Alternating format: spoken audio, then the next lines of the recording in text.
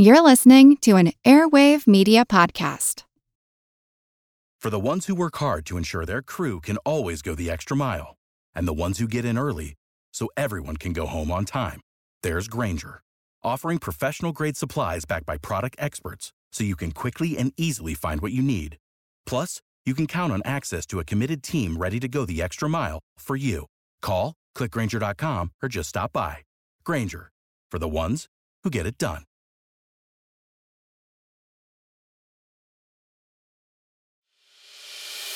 As a longtime foreign correspondent, I've worked in lots of places, but nowhere as important to the world as China. I'm Jane Perlez, former Beijing bureau chief for the New York Times. Join me on my new podcast, Face Off, U.S. versus China, where I'll take you behind the scenes in the tumultuous U.S.-China relationship. Find Face Off wherever you get your podcasts.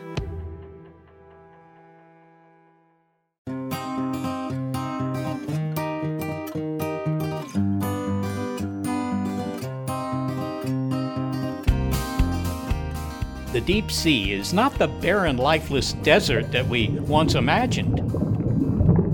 The variety of life that inhabits the abyss continues to surprise us.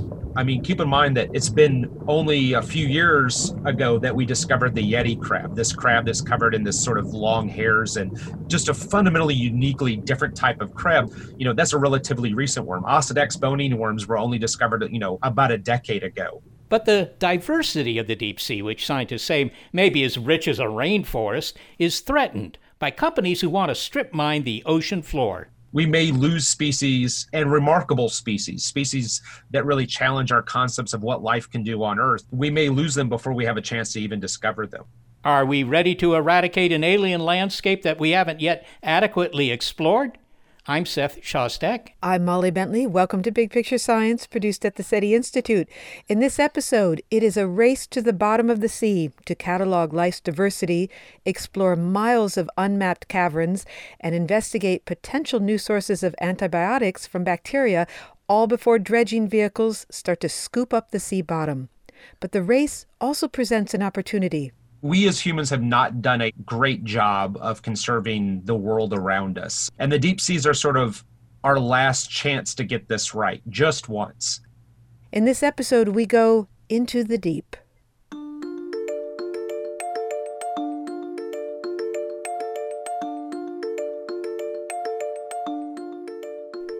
So, what do we mean by the deep sea? Well, even if you're a recreational diver, it's unlikely that you've plunged anywhere close to this scientific boundary of deep sea. Let's go there now. To reach the deepest waters of the ocean and the seabed underneath, you must descend thousands of meters. Scientists break these depths into zones that change the farther you go down.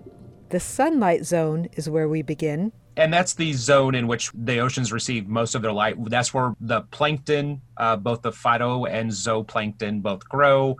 That's where most of ocean life lives. But continue your descent beyond the sunlight zone. Oxygen in the water decreases, darkness and pressure increase as you pass into what scientists consider the deep sea at 200 meters. You are now entering the appropriately named twilight zone. I think the biggest key for scientists is where we think of where the deep sea begins is about 200 meters. And that's important for a couple of different reasons. One is 200 meters on average is where the last bits of light sort of drop off and you go to total darkness. And you start to see more what we think of as deep sea animals, greater occurrence of bioluminescence. A lot of the strange creatures that we think of like anglerfish and things like that is typically what we see in that zone.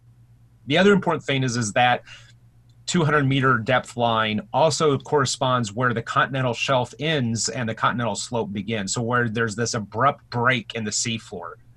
And then after that, the seafloor drastically sort of begins to increase in depth. So there's this really sharp drop-off after that. The twilight zone extends down 1,000 meters, and then it gives way to the bathyal or midnight zone. Here, the average temperature is a chilly 39 degrees Fahrenheit, but that suits your fellow swimmers, anglerfish, snipe eels, and vampire squid just fine. Down, down you go, passing the 4,000-meter mark, 2.5 miles. And then eventually you get out to the abyssal plains, which are some of the deepest parts of the ocean. And they're exactly what we think about. They're these flat regions of the deep sea floor. And then, of course, in certain areas, we get what were called trenches, which are where the abyssal plain is actually inundated with a trench. And the depths there can, get up to, like in the Marianas Trench, over 10,000 meters. At the southern end of the Marianas Trench in the western Pacific, east of the Philippines, lies the deepest part of the ocean, the Challenger Deep. It's 11,000 meters down. The deep region here is named after the Greek god of the underworld, Hades. Welcome to the Hadal Zone.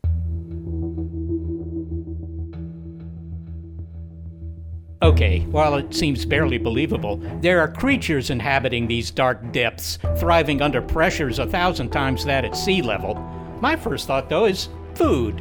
Where can a deep-sea creature get a decent meal? It's one of the big questions about the deep sea. I'm Dr. Craig McLean. I'm the executive director of the Louisiana University's Marine Consortium, and I am a deep sea biologist as well as an evolutionary biologist and an ecologist.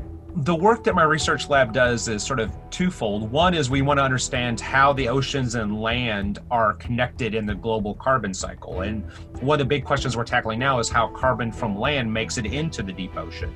We're also interested in once that carbon makes it into the deep ocean, how does that promote biodiversity in the deep ocean? And so we know that despite the lack of food in the deep sea, that is actually one of the richest, most biodiverse habitats on Earth. There are a few places like hydrothermal vents and methane seeps that have sort of the primary production of food and carbon, but by and large, most of the deep sea is relying upon food that is produced in the waters overhead or that comes in from land. Living things get their energy by either making carbon-based molecules or taking them apart. Carbon molecules are the essence of most food. So, to understand how carbon cycles through the oceans, Dr. McLean ran an unusual experiment. He deposited a big supply of it a little above the abyssal plain in the form of 3 reptiles whose bodies were donated to science.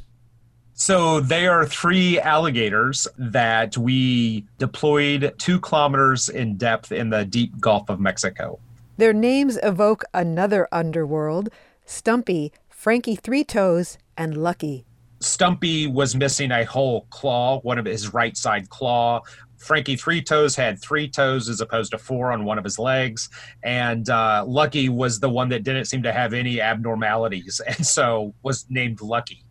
And so those are how we sort of begin to distinguish between them and the 3 different fates that befell them. And fell is the operating word. In the deep ocean, a large food fall is a big source of carbon-based nutrition. It might be dead whales, in which case it's a whale fall, or large pieces of algae in an algae fall. I mean, you get the idea. Dr. McLean's team wanted to know who would show up for an alligator fall in 3 spots in the Gulf of Mexico, 2,000 meters down. Well, here's what he learned, beginning with how he got Stumpy, Frankie Three Toes, and Lucky to sink and sleep with the fishes. We both have weights on them. Each of them had 45-pound weights on them, but we take them down to what's called a benthic elevator, which is essentially a cage with lids that's lowered down on a wire to the deep sea floor. And then on the deep sea floor, we use a robot to take and remove things from that cage, in this case, the 3 alligators and their weights. And then they're placed on the floor for the experiment. I think the important thing is that it's obviously very cold at those depths. So we're nearing, we're just above freezing at this time, complete lack of light, and little to no actual food at this depth, right? So the lack of light prevents photosynthesis and the sort of primary production of carbon through plants and algae and phytoplankton. And so the deep sea is essentially relying upon food that's produced elsewhere and sinks into the deep ocean. So could we say that the real question you had by dropping these alligators to the seafloor was you wanted to see what would happen next? You wanted to see who would show up to eat them? Absolutely. It's a question of once an alligator carcass makes it to the deep sea floor naturally, what are the animals that utilize that alligator for food? How quickly does it make it into the deep sea food web? And then where does that carbon go afterwards? And so it's essentially a game of deep sea mystery. But But you study the deep sea. You couldn't have been too surprised what would show up. Didn't you know what creatures were down there that would want to feast on an alligator? In other words, what did you think would happen, or did you pretty much know what would happen? My research group believed that it would take longer for the alligator's internal flesh, so to speak, to be consumed. The alligator hide is quite thick. It's a formidable barrier, and we're actually quite surprised by how quickly the deep sea animals were actually able to sort of tear into the hide, so to speak. Okay, well, that gets us to a hint as to what happened. Well, Craig, what happened to the alligators when you went to check on them? Because they each met a different fate, didn't they? They did. And so in the first case, just after less than 24 hours, we were able to witness these sort of giant isopods, which are sort of 2-foot long roly-polies that occur in the deep sea, dozens of them sort of ripping into this alligator carcass. And at one point, they'd actually created a hole into the carcass and were eating the alligator from inside out. And so we were quite startled by how quickly they responded, how many of them there were. The second one, we visited several weeks afterwards, and what we found was that all that was left of the alligator was the bones that were covered in this bone-eating worm called Osedax. They sort of drill into the bones to extract the lipids. They're red in color, and they actually, when you see them, they look like a bit of red shag carpeting that's covering all of these alligator bones. I think they're called zombie worms. They are called zombie worms. Yeah, very much so. I'm not sure why, to be honest with you, since zombie worms are known for eating brains, and these are clearly bone-eating worms, but yeah. And we were kind of surprised at how quickly this all had happened. This was around the 40 to 50 day mark. So one alligator is devoured by the giant isopod, another by the bone-eating worm. Wasn't there a strange thing that happened to the third alligator? That's right. And so the third alligator, we actually dropped back down on the site with a remote operated vehicle about 8 days later. And we came up to the spot where we had put the alligator, and lo and behold, there was no alligator there. So, of course, the first question that runs through your mind is, are we in the right spot? But we had left a marker, an underwater marker out there where we had deployed the alligator, and the marker was still there. So we knew we were in the right spot. And of course, upon closer inspection, we could even see the divot in the mud where we had left the alligator. And about 21 feet away, we saw the 45-pound weight that the alligator was attached to, and nothing else, outside of a piece of plastic rope that we'd used to secure the alligator to that weight. And so we believe that something was large enough to actually consume the alligator whole, sever the line, and this is a 1/2-inch polypropylene line, so it's not easy to cut through, and then drag a 45-pound weight 20 feet. And so, there's only 2 or 3 different things that we could think of that actually would be able to do that. And we believe there was probably a large shark, either a large 6-gill shark or a large Greenland shark. We should say that I believe this was the fate of Lucky. Lucky was the one that... very unlucky. was the one whose rope was severed and then dragged off. And that's right. I mean, as someone, so my background is in mollusk. I think I always secretly hope that everything can be attributed to a giant squid. But we didn't think that was likely a possibility. Were you surprised that a shark would be down if it were a shark would be down at those depths? Well, we do know that sharks get to that depth in the Gulf of Mexico, but they're not frequent. And so we were kind of surprised to see that, one, there was a shark in the vicinity that detected the alligator, but one that would just take the whole thing whole and leave no trace of it behind whatsoever. I think we were sort of found it interesting that each of these sort of alligators met 3 different fates. So there's a diversity of ways in which the food, this carbon from the alligator, can enter into the deep sea food chain, through much different pathways. And just how quickly deep sea animals can respond to that. We think of the deep sea oceans, because the temperature slows down biological processes, as essentially being a slow environment. But in actuality, this quick response of the deep sea biological community to this input of carbon sort of suggests that that's not really the case. Well, finally, Craig, this is such an unusual experiment. And what's the big picture takeaway of what it revealed to you about what we don't know about the deep ocean, and what questions remain for you? So One is, it's easy to think of the deep sea as something very remote and not connected to us personally in our actions as humans, or connected to what goes on land. And I think as we continue to explore these relationships, what we find is a very tight coupling of the deep sea to what occurs on land, whether it be, storm events that push wood out to sea, or the conservation of alligators in this case. And of course, the questions remain is how deep do those connections go? How much connection is there, and how tightly coupled is the sort of global carbon cycle and the roles that the oceans and land play together? Craig McLean, thank you so much for joining us. Thank you so much. I appreciate it. Craig McLean describing the results of his alligator fall experiment. Dr. McLean is a deep sea and evolutionary biologist and an ecologist and executive director of the Louisiana University's Marine Consortium.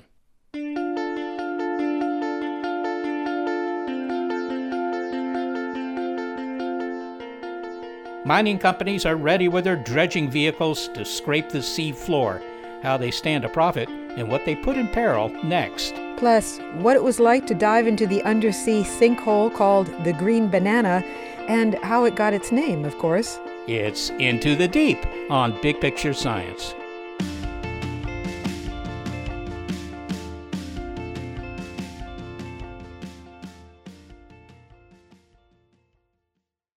Introducing Wondersuite from Bluehost.com, the tool that makes WordPress wonderful for everyone.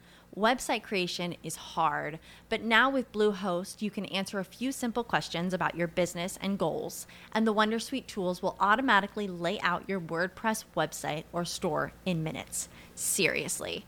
From there, you can customize your design, pick your brand colors, and add blocks. No custom theme or coding required. You'll get content suggestions that you can keep or revise, and with Yoast SEO built in, we automatically help you get found in search engines.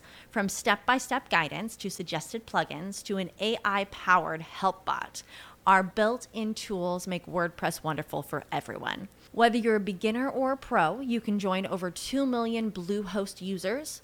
Go to bluehost.com/wondersuite. That's bluehost.com/wondersuite.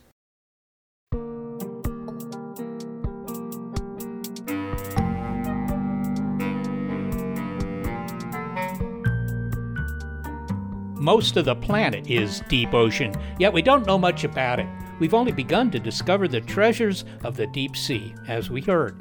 But the definition of treasure depends on whom you talk to. For some fossil fuel companies, it is the oil and gas extracted from ever deeper waters. For some mining companies, the treasure includes manganese, nickel, copper, silver, and even gold, all present in deep sea rocks called polymetallic nodules. While underwater mining regulations have not been firmly established, these companies have their dredging vehicles ready, waiting for an okay to start scraping up the nodules.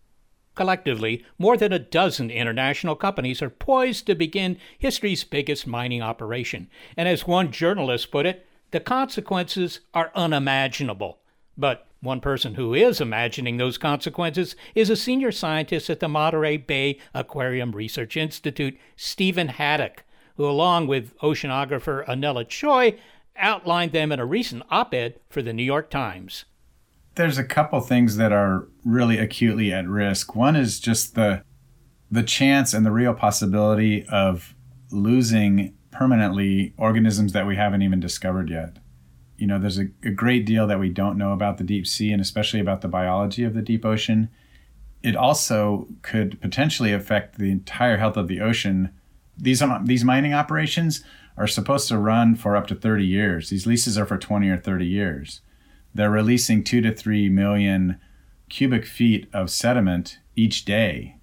So if you imagine, multiply that each day by 30 years, and you've just been pumping this silt into the water column permanently, and it's not going to be constrained to that little box. It's going to circulate all the way around the oceans. So why are these mining machines so destructive? What is it that they do? I mean, physically, what are they doing? I would encourage people to look up some pictures of some of these mining machines that have been built.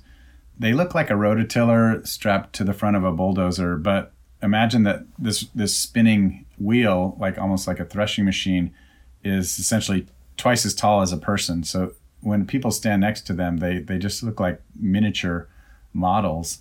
And so these can go along the seafloor and just scrape this swath of the surface sediments into their hoppers and then pump that material up to the surface.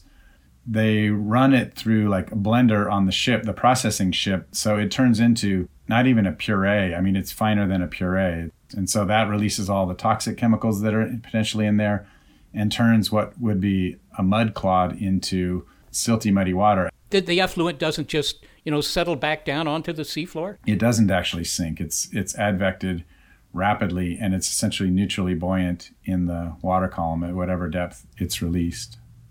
Tell me, what's the effect on the wildlife? I mean, obviously on the seafloor, but also in the water above it, because, so this machine takes away the nodules, and, I'm some sort of weird fish because all the life down there looks alien to me, I have to say. But, I just go away for a while and I come back, a day later and the machine is gone and I'm still happy, right? Or am I not happy? Well, probably not too happy. The boundaries in a lot of ecosystem, the boundaries are really important areas where a lot of things happen. And on the seafloor, it's the same way. That zone just above the seafloor and into the top bit of that sediment is where so many of the interactions happen. That's where if something falls to the seafloor, everything comes to scavenge it.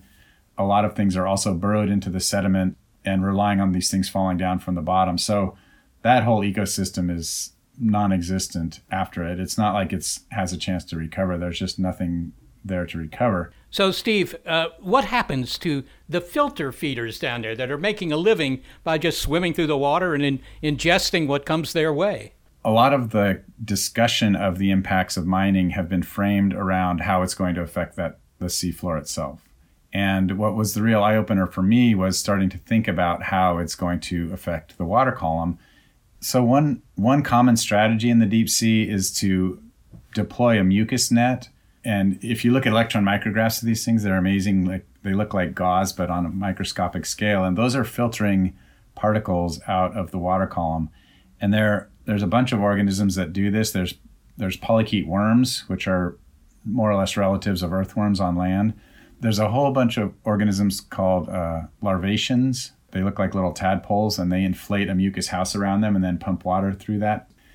And if some percentage of that is this non-nutritive clay, mud, they're going to suddenly be starving, even though they think they're eating. They're going to be consuming things that are not nutritious and potentially toxic. And they affect the life that's considerably above them? I mean, if I'm in the sunlight zone of the ocean, do I sense what's gone on below me? Yeah. So one of the ways that this deep ocean is connected to the shallow ocean is through vertical migration. That twilight zone is essentially a highway where on a daily basis, organisms will migrate all the way nearly to the surface at night and then go back down as a refuge during the day. So they're trafficking both material from the surface down into the deep sea, and their biomass from the deep sea comes up to the surface and could potentially feed organisms that live there. So it is connected, even though the deep sea part of it seems very distant. And Steve, then there are the hydrothermal vents, maybe the site of the first life on Earth for that matter. But, there are these things down there, the big chimneys, if you will, with stuff coming out the top. What's the consequence of destroying these things? Well, there's three types of mining that are usually discussed. The third type are these hydrothermal vents, which are more like a volcano erupting underwater, essentially with fluids coming out, and they can be rich in gold and other minerals. The problem with those is that, to me, that is like mining the Grand Canyon or Jasper or Bryce or one of these national parks. They're like a postage stamp. They're like these international heritage sites where we first discovered chemosynthetic life in the deep sea. And it's just chilling to think that those might just be scraped off as a mine when it's like, they have they're individually named with these kind of whimsical names. And so, unique, and just they should be cherished and not just extracted for a handful of minerals, I think. I think you said in an op-ed that you wrote on this subject that these metal nodules could be as old as 14 million years old. Why does it take so long to form one of these things? I mean, what is the formation process? They're precipitating the dissolved chemicals out of the ocean itself onto a little nucleation site. So, in other words, I don't know if people have played with those salt crystals, grow your own salt crystals at home, where you have a little string hanging down, and then just slowly, literally, molecule by molecule, those layers built up. So it's not like lava erupting or something where it extrudes out a whole bunch of this material at once. It's really coming out of the chemicals that are dissolved in the seawater itself.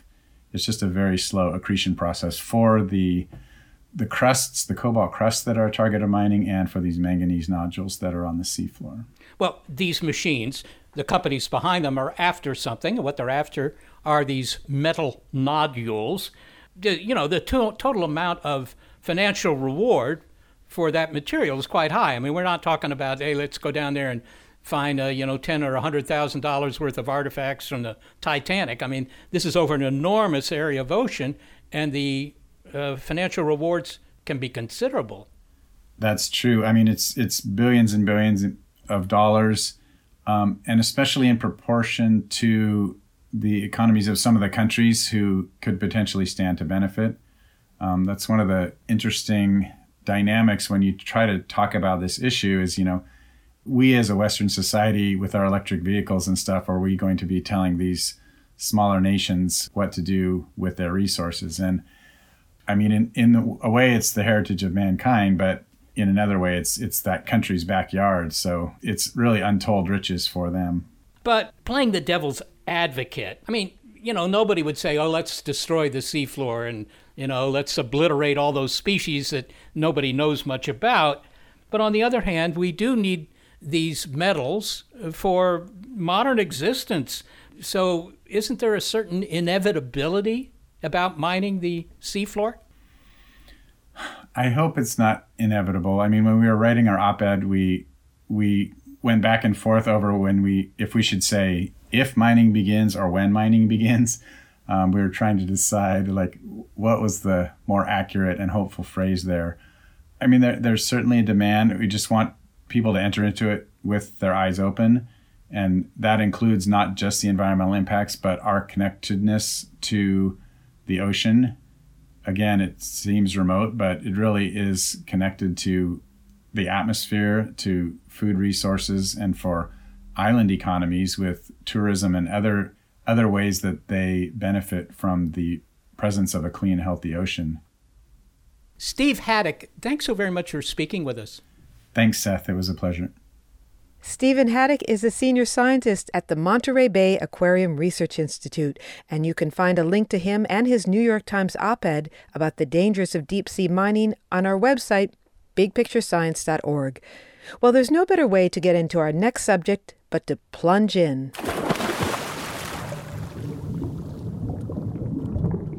When marine chemist Emily Hall dove into a blue sinkhole in the Gulf of Mexico this summer, she likened it to going into space. Kind of shaped like an hourglass, this sinkhole off the west coast of Florida, home to the Mote Marine Laboratory where Dr. Hall works, is one of dozens of marine caverns that scientists estimate formed about 10,000 years ago. But this one had never been explored for science. Okay, my claustrophobia is setting in because even though the sinkhole begins at 45 meters and it continues down to 129 meters, putting it just above the demarcation of the deep sea, some of these sinkholes have narrow, as in squeeze your body and your equipment in narrow openings and are, caverns. Yeah, that gives me claustrophobia too, Molly. I've been in caverns like that, and I didn't think I'd ever get out. But the lure here is big, because this isn't just any blue sinkhole. This one is called the Green Banana. Dr. Hall is the principal investigator of the Green Banana Expedition, an exploration of one of the deepest sinkholes in the world. So, Emily, let's begin with how this sinkhole got its name, Green Banana. I don't know exactly where it got its name from, but stories on the street are that some fishermen who found the spot basically just saw some bananas floating by and decided to call it Green Banana. It's not it's that exciting. not because it has appeal or anything like that. Oh. Okay. If I could go underwater, 100 feet or whatever it is where the sinkhole is, what would I see? Would I see an actual hole in the surface of the ocean there? You really would. If you were diving off your boat into the water, you just kind of have to know where it is, or have lines there already, and you start swimming down and you don't see anything, and then all of a sudden this dark hole starts to appear, this dark circle, and you're just like, what is that? Until you get down to it. And Green Banana doesn't open up till about 150 feet. So think about diving down 150 feet until you can actually reach this hole. Well, order of magnitude, how deep is it below the ocean bottom there? I believe the deepest that any of our divers got on this dive was about 420 feet deep below the surface of the water. So from the top of the ocean to the bottom of this Green Banana is about, I don't know, that's about the height of the Washington Monument. I mean, that's a long way. It's a very long way. Okay, well, describe your own experience. I mean, what was it like when you went down in there? Well, the opening of this hole is about 100 feet across, actually. So the opening, you could swim the length of it. You can see from one side to the other. So it's easy to get to as far as just, size of it, but it's not easy to get to because to dive down to 150 feet, you have to have courage, you have to have the right certification, you have to be able to be calm. And on top of that, like just the excitement of it, we're carrying a bunch of scientific equipment with us too. So we have to be able to handle all of that. And I'm not going to lie, as soon as I saw this hole for the first time underwater, I squealed with joy through my regulator. You could hear me underwater going, ee! Because it was so cool. But you definitely have to have nerve. I'm told that the people that do dive all the way down are very specialized, not only in terms of training, but also in the kind of equipment they carry. I take it that's all because of the threat they'll get the bends? The bends is one concern. There's running out of air is another concern. And then the different types of air that you breathe, we change our mixes as the deeper you go. And so they also have to carry a lot of different extra bottles with them. Most of our guys that went down to the bottom were on rebreathers, which actually recirculates the air that you're breathing. Really high-tech, awesome, very expensive gear to dive on. But you have to go through a lot of training to be able to get to that level. Think of like an astronaut in space and the equipment that they wear. It's very similar to that. Well, you've likened this to going into space. I mean, yes, in terms of the equipment, I can imagine that. But is there any other resemblance, if you will? Oh, absolutely. I'm not an astronaut and I haven't done any kind of space training, so I don't know for sure, but I envision that when you go, we're floaty, just like you are in space. You kind of bounce around. Because of our equipment, we're able to create neutral buoyancy underwater, so you can just kind of bounce or just kind of float through the water. Also, what you're hearing is just the sounds of what's going on underwater. You're no longer hearing what we hear on land or, on the surface of the boat or anything. So it's just a whole different world, a whole different environment under there. What causes these sinkholes? I mean, why is it that you get this giant abscess in the ocean bottom there? Yeah, that's a great question. And we believe that these holes that we've been studying were probably formed about anywhere from 8,000 to 10,000 years ago, back when Florida was much wider, sea levels were lower, so the Florida shelf was out of the water. And so just like we have sinkholes and springs on land in Florida because of our limestone geology, our karst topography, they formed back then and they just managed to not fill up and stay underwater as a sinkhole or a spring. So this is a sinkhole like you might find in, I don't know, your backyard, although most people don't, but, it could be. And then it got flooded with water, so it becomes an ocean sinkhole. So what prompted you to do the dive, other than the excitement of it all, and it does sound pretty exciting? What were the scientific questions you were trying to answer? So we have quite a large team working on this, asking a lot of different questions. The ones that I was most interested in include what's the chemistry profile going on in these holes. One of the things that I do a lot of research on is climate change and ocean acidification. And we know that in these holes, they're very unique environments, both with nutrients and pH and temperature and light and any type of water quality parameter you can think of. And so we know they're different from the above it in the rest of the Gulf of Mexico. And so I really want to understand why it's different and why it's maintaining such a diverse ecosystem right on these holes. Yeah, well, that seems like an obvious question. I mean, I don't understand. I'm obviously not a marine biologist or chemist or anything like that. But why should the water in this hole in the bottom be any different than the water above it? Right. That's a big question for us. And there are so many holes out there. There's more than 20 that we've actually verified, and we've gotten reports of so many more.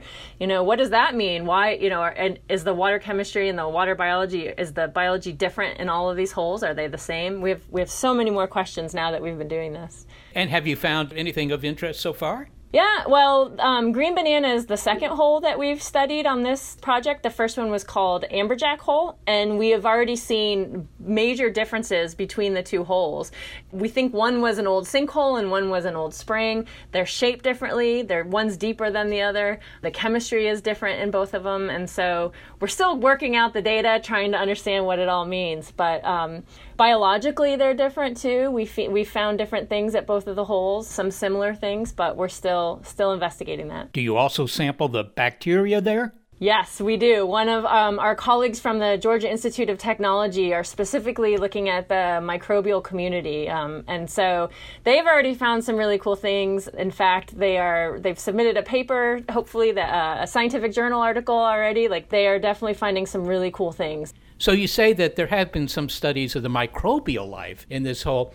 Can you get perhaps some interesting antibiotics out of those guys? Or maybe. That's not actually my field, but I am working with colleagues who are looking for that type of information in the ocean. I'm looking to see if they can find antimicrobial properties on organisms that live in the ocean, or just even in the water within the ocean. So I know there are people looking at it. It's just not me.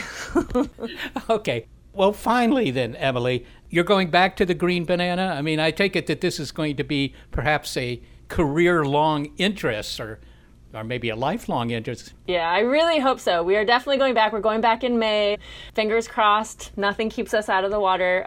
But yeah, a lot of our work is based on projects, what we have funding for, different projects, and hopefully we can build off of this project that we'll be completing next year. Emily Hall, thanks so very much for speaking with us. Yeah, it's been so much fun. Thank you. Emily Hall is a marine chemist at the Mote Marine Laboratory in Florida.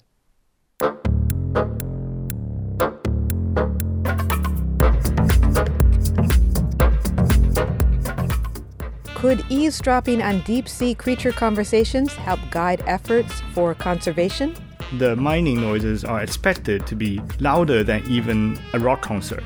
So what we expect is if that kind of thing happens, then our recordings will be dominated actually by anthropogenic sounds and not the natural sound itself. It's Into the Deep on Big Picture Science.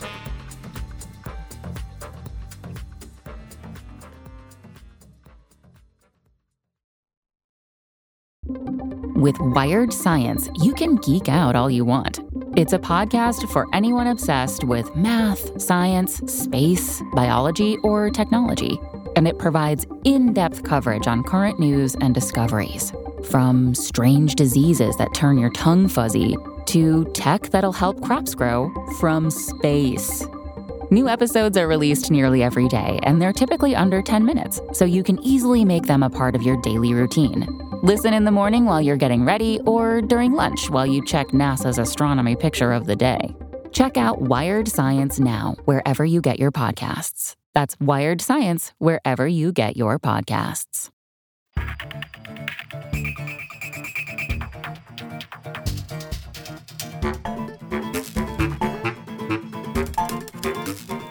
Okay, well, now a story about studying the deep sea that's both unusual and novel. What if we could harness information-rich sound waves to monitor and help conserve the deep ocean? Acoustic monitoring, it's a growing field of ocean science. In fact, you may recall we did a report about scientists who played audio underwater of healthy populated coral reefs to lure fish back to reefs that were dying. Scientists have long listened to the sounds of the sea, whether it's the haunting call of whales or the engines of cargo ships. But only recently have deep-sea biologists such as Chong Chen of the Japan Agency for Marine Earth Science and Technology, or JAMSTEC, tuned into the deepest parts of it. By establishing baseline soundscapes of healthy habitats, he thinks scientists can monitor how habitats change. So Dr. Chen lowers hydrophones into the deep ocean to eavesdrop, although we begin with his description of an animal in shallower waters whose vocalizations surprised him. So we don't think of soft-bodied animals like worms to make significant sounds.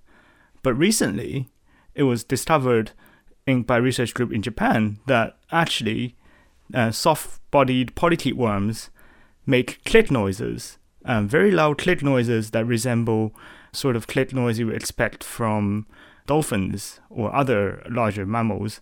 And those sounds are loud and you can hear them from quite far away. And that is the sort of sound they make during what is known as mouth fighting when they confront each other. Mouth fighting? Mouth? Yeah. And these, just to be clear, these are worms that are on the bottom of the sea? Yes, they live in relatively shallow water, about 100 meters deep. And nobody knew they made any sound before this discovery. Okay, so the sound is coming from their mouth. Yes. Okay, but I would assume that the animals down at the bottom of the sea make all kinds of sounds in all different kinds of ways. What other sounds do animals make and how do they make them? So with whales, for example, and dolphins, they have special organs behind what you call the melon of their head, and they have this organ that use pressurized air, and they make click noises and whistles that are unique to each species and individuals.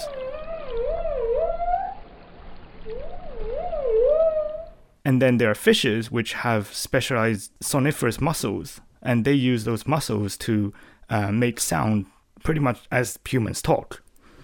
And then there are other animals who we don't expect to make noises, like the worms, who make sounds using a variety of ways.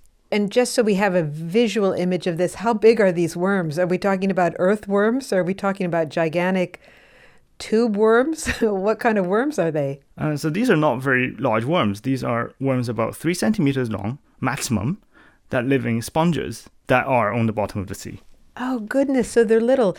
Okay, so the sounds of worms and fish and the other sounds that you've collected, you've done so using a hydrophone, I believe. Can you explain to us how a hydrophone works? So hydrophone is basically just like a microphone, but it's made watertight and made sure it works underwater.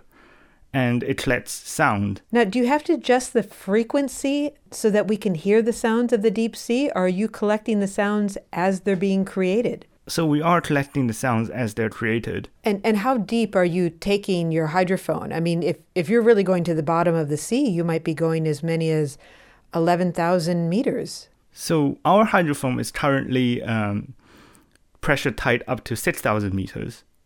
So the deepest we've taken it is 5,500 meters.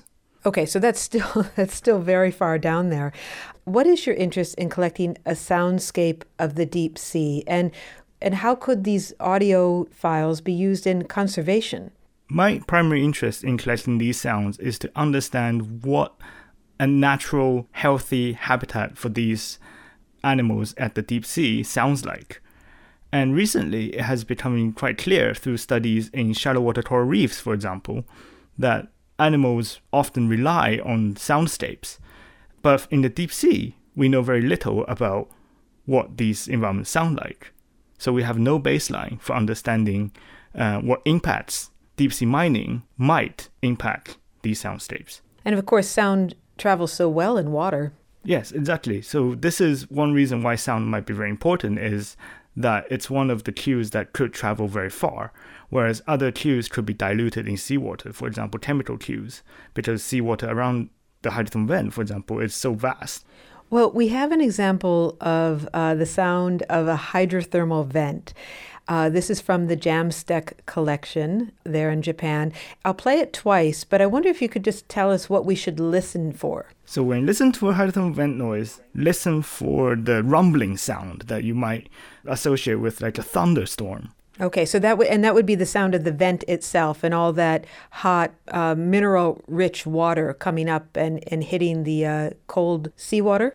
Yes, that's right. And should we listen for any animals? I think even if there was any animals, it might be quite difficult to make out in this case. So just listen for the vent. Okay, so if anyone's listening for arguing worms, it's probably futile, so don't do that. Okay, so let's listen to a hydrothermal vent.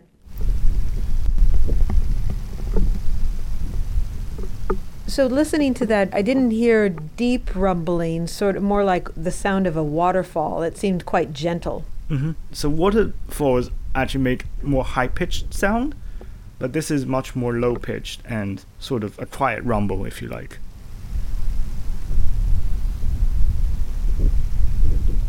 And every now and then you hear what sounds like a microphone. It's a familiar sound to me. It's the sound of a microphone being bumped. So I'm guessing that your hydrophone occasionally is bumping something close to the vent. We put this hydrophone just right next to the orifice of a hydrothermal vent.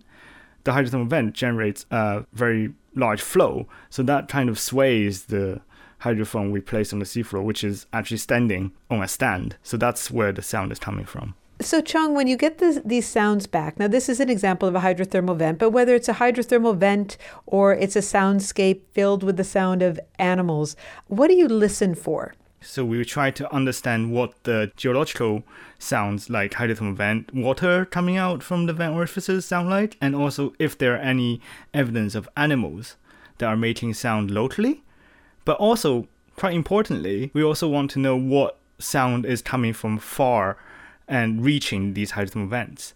For example, we are always interested in listening to what noise that the ship on the surface generates and whether it reaches the deep sea that we can hear. And so that's shipping noises and other noises such as maybe those made by whales and dolphins that are far away. And we may sometimes also pick those up. How do you tease out all the different sounds, though? Because if you really have a densely layered soundscape of whales and dolphins and worms and fish and hydrothermal vents, how are you able to identify what sound belongs to what? So thankfully we have an understanding of what different sounds like, especially those such as the shipping noise and dolphin whistles. We know what those sound like, so those can be picked out quite easily. And as for the vents, we actually have to have background recording. So we have another hydrophone that is in a site nearby, but not in the vents. So we can record what the ambient noise is at normal deep sea floor that's in this area. And then we compare that to the recording from the vents. Are you picking out the different sounds with your ears, or are you using a computer to analyze the sound waves? Both, actually. So, of course, our ears are very useful, but sometimes you need the computer programs to pick out the different components of a soundscape. So tell us again how this could be used in conservation or understanding ecosystems. What sort of change might you detect in these audio recordings, and what would that tell you about what's happening on the deep sea floor? So already we can hear, even from our recordings, the shipping noise from the surface coming from ships. And that is a sound that the animals don't expect. So if this kind of sound can reach the deep, then surely if a mining expedition happens, then that noise, as we know, because we know the hydrothermal vent sounds are only about as loud as our daily conversations. But the mining noises are expected to be louder than even a rock concert. So that will mask the sound we can get from hydrothermal vents. So what we expect is if that kind of thing happens, then our recordings will be dominated actually by anthropogenic sounds and not the natural sound itself. And that has profound impacts on animals that rely on these sounds to find their homes. Chong, are you a diver? Do you do deep sea diving yourself? Yes, I have dived multiple times in a research submersible and seen hydrothermal vents through the windows of submersibles. So the human eye is an amazing thing, and the vividness is just very different, and you can see these animals in much higher resolution than the cameras will allow. And that was a very astonishing experience, seeing all these animals on the chimneys wiggling and moving around and responding to the hydrothermal vent in real time. One of the residents of a hydrothermal vent is an animal that is close to your heart, I believe. It's the scaly foot snail, and you are very concerned about this little animal. Why is that? Yes, very much so. The scaly foot snail is a very unique snail that lives only in deep-sea hydrothermal vents, and it has iron-infused scales on its surface of its body, and it's the only animal we know to do so. And this animal actually has endosymbiotic bacteria living inside its body, supplying it food, and it cannot live anywhere else other than in the flow of hydrothermal vents. And recently, we assessed this species and listed in the IUCN Red List as endangered. And it's endangered because the places it lives are mostly under the mining threats in international waters, and these places may be subject to mining activities anytime. So what is directly targeted is these vent sulfide structures that form the chimneys of hydrothermal vents, which are themselves high-quality mineral ores. So the scalyfoot snail, for example, lives on these chimneys. So if mining activity happens and these chimneys are taken, then they have nowhere to live. And now we actually have about 30 species assessed for the IUCN Red List. And of those species, other than the ones that are in marine protected areas, they're all threatened. So the IUCN Red List is the International Union for Conservation of Nature Red List. That's a list of endangered species. Chong, tell us what we lose if we lose a creature like the scalyfoot snail. It's one creature. It's a small one. It seems to have a very small habitat, confined habitat. What do we lose if a creature like this goes extinct? So the problem is not just with the scalyfoot snail. With hydrothermal vents that was only discovered in 1970s, we still have very little idea about what is the true biodiversity there. And these animals have some of the most amazing adaptations we know from the natural world. So what we lose here, we don't even know. And we should be well informed before we make such decisions to mine the area. Maybe we don't even appreciate that these are entire worlds that have complexity and interdependence the way that our own worlds do. But because they're out of sight, they're at the bottom of the ocean, we don't think about them in the same way as we do life that's on the surface. Yes, exactly, that's right. So one of the major problems with these deep sea habitat is they're out of sight and sort of out of mind as well from the general public. But since the deep sea of international waters is actually a heritage of mankind overall, we are all stakeholders in this. And it is important that we are aware that these animals and environments exist. Chong Cheng, thank you so much for speaking with us, and good luck with your work. Thank you very much. Chong Chen is a deep-sea biologist with the Japan Agency for Marine Earth Science and Technology.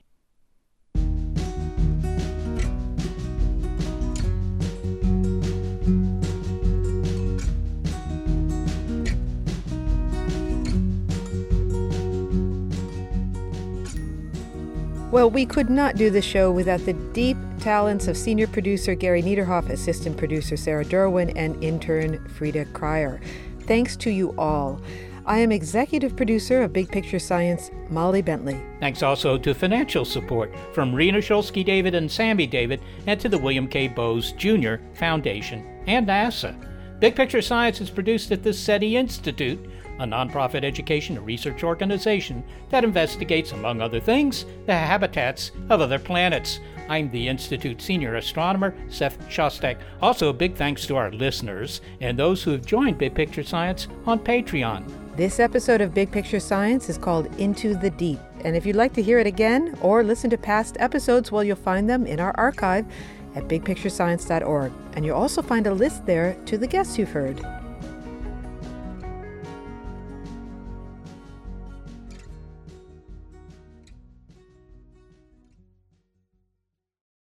Without the ones like you, who work tirelessly to keep things running, everything would suddenly stop. Hospitals, factories, schools, and power plants, they all depend on you. No matter the weather, emergency, or time of day, you're the ones who get it done. At Grainger, we're here for you with professional-grade industrial supplies. Count on real-time product availability and fast delivery. Call, clickgrainger.com, or just stop by. Grainger, for the ones who get it done.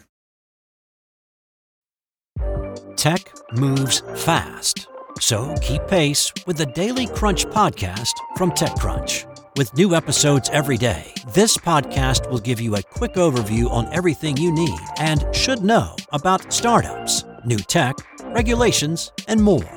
Listen to TechCrunch Daily Crunch now, wherever you get your podcasts. That's TechCrunch Daily Crunch, wherever you get your podcasts.